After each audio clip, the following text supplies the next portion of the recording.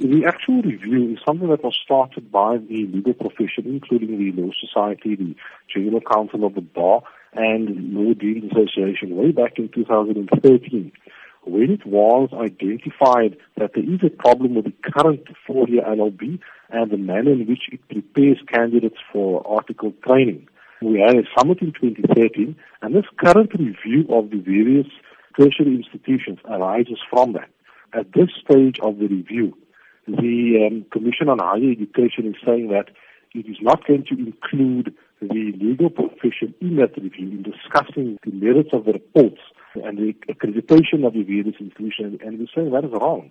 Legal profession is majority employer of the students once they graduate from this university, and we've got a valuable input to give in terms of this review. How then will you be liaising with the Council on Higher Education further to ensure that the process is carried out with all this in consideration? The Council for Higher Education had actually given an undertaking to the legal profession that it would be part of this review. That was earlier this year. They have subsequently changed their mind. They haven't communicated as to why they've changed their mind.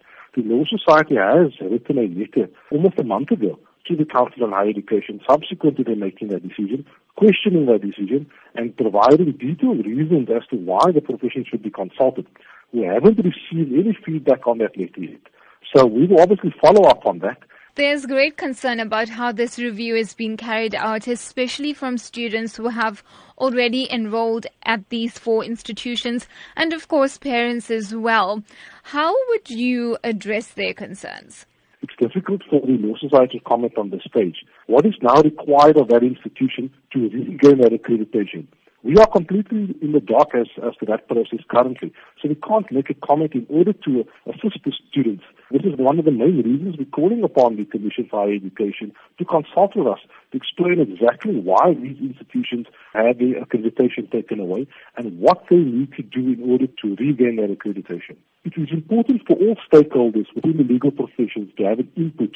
It is only accumulatively that we'll be able to agree upon a sustainable LLB degree that will be beneficial to the general populace of South Africa going forward.